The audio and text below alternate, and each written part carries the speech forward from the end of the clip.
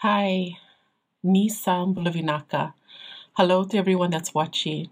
Now, Nisam Bulavinaka means blessed life in Fijian, and this is how we greet each other back home. And so, as we go through our devotional today, I just want you to keep in the back of your mind, what does it mean to live a blessed life? What does it mean to live a full life, an abundant life? So, the title for today's devotional is What Drives Your Life? Now, everyone's life is driven by something. Most dictionaries define the verb drive as to guide, to control, or to direct.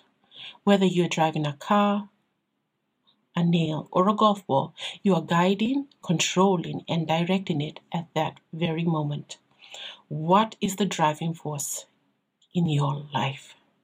Today we take a close look at two brave and amazing women in the Bible, Shiphrah and Puah, and we'll just dive into what drove them to be so brave and so courageous. But also we'll have a small look at the king of Egypt, Pharaoh, and try to pick out what drove him to kill innocent babies. Now, Shiphrah and Puah have a short appearance in the Bible. We read their story in Exodus chapter 1 from verse 15 to 21. And this is before Moses was born.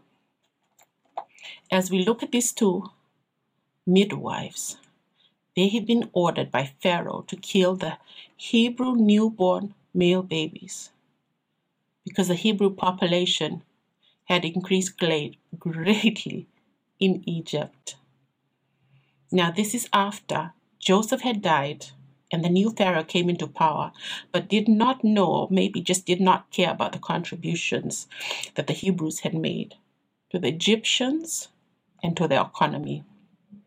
The Pharaoh, the king of Egypt, decides on a very chilling response to this situation. Fear can drive people to do bad things.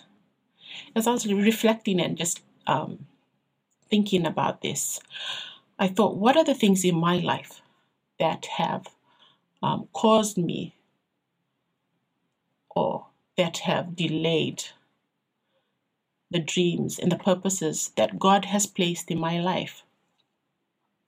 And Pharaoh, fear drove him to do something that was really, really bad.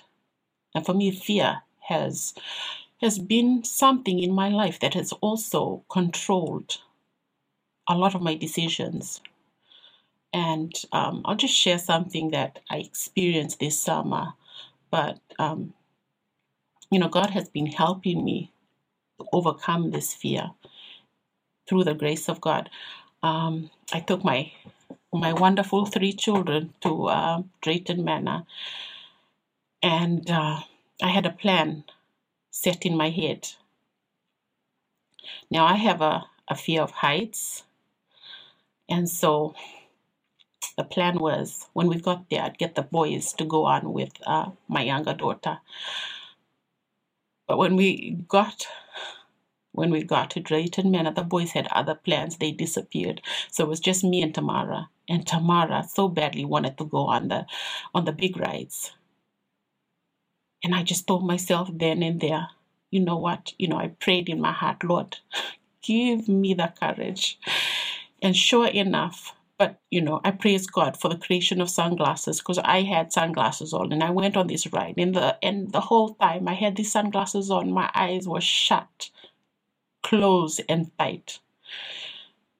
But just when we got off the rides, to see this child's face, she had so much joy, she had so much content just from going on these rides, and that gave me so much joy and peace. If this was the old Christine, I would have said, no, that's too big, that's too much, we can't do that. But praise God, through His grace and through His mercy, He allows us to experience the love of just being with our kids and enjoying those moments. Now back to our superstars. Here we have Shiphrah and Puah.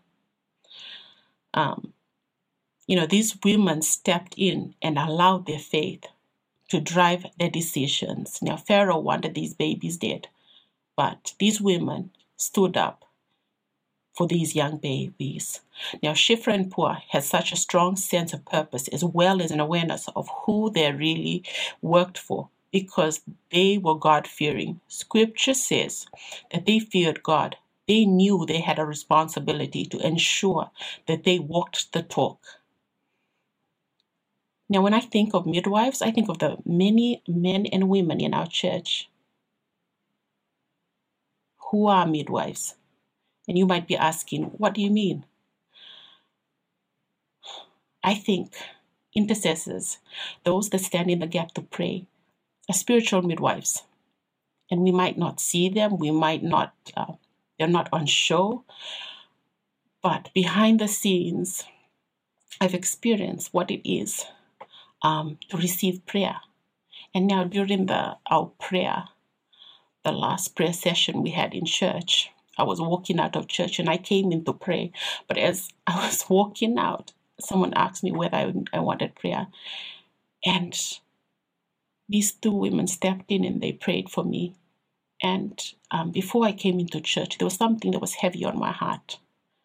And the words that these two ladies spoke during the prayer, even a Bible scripture to confirm what God was doing, prepared me for what was coming, the storm that was coming. And I praise God for our intercessors, those spiritual midwives, men and women who continue to stand in the gap for God's people.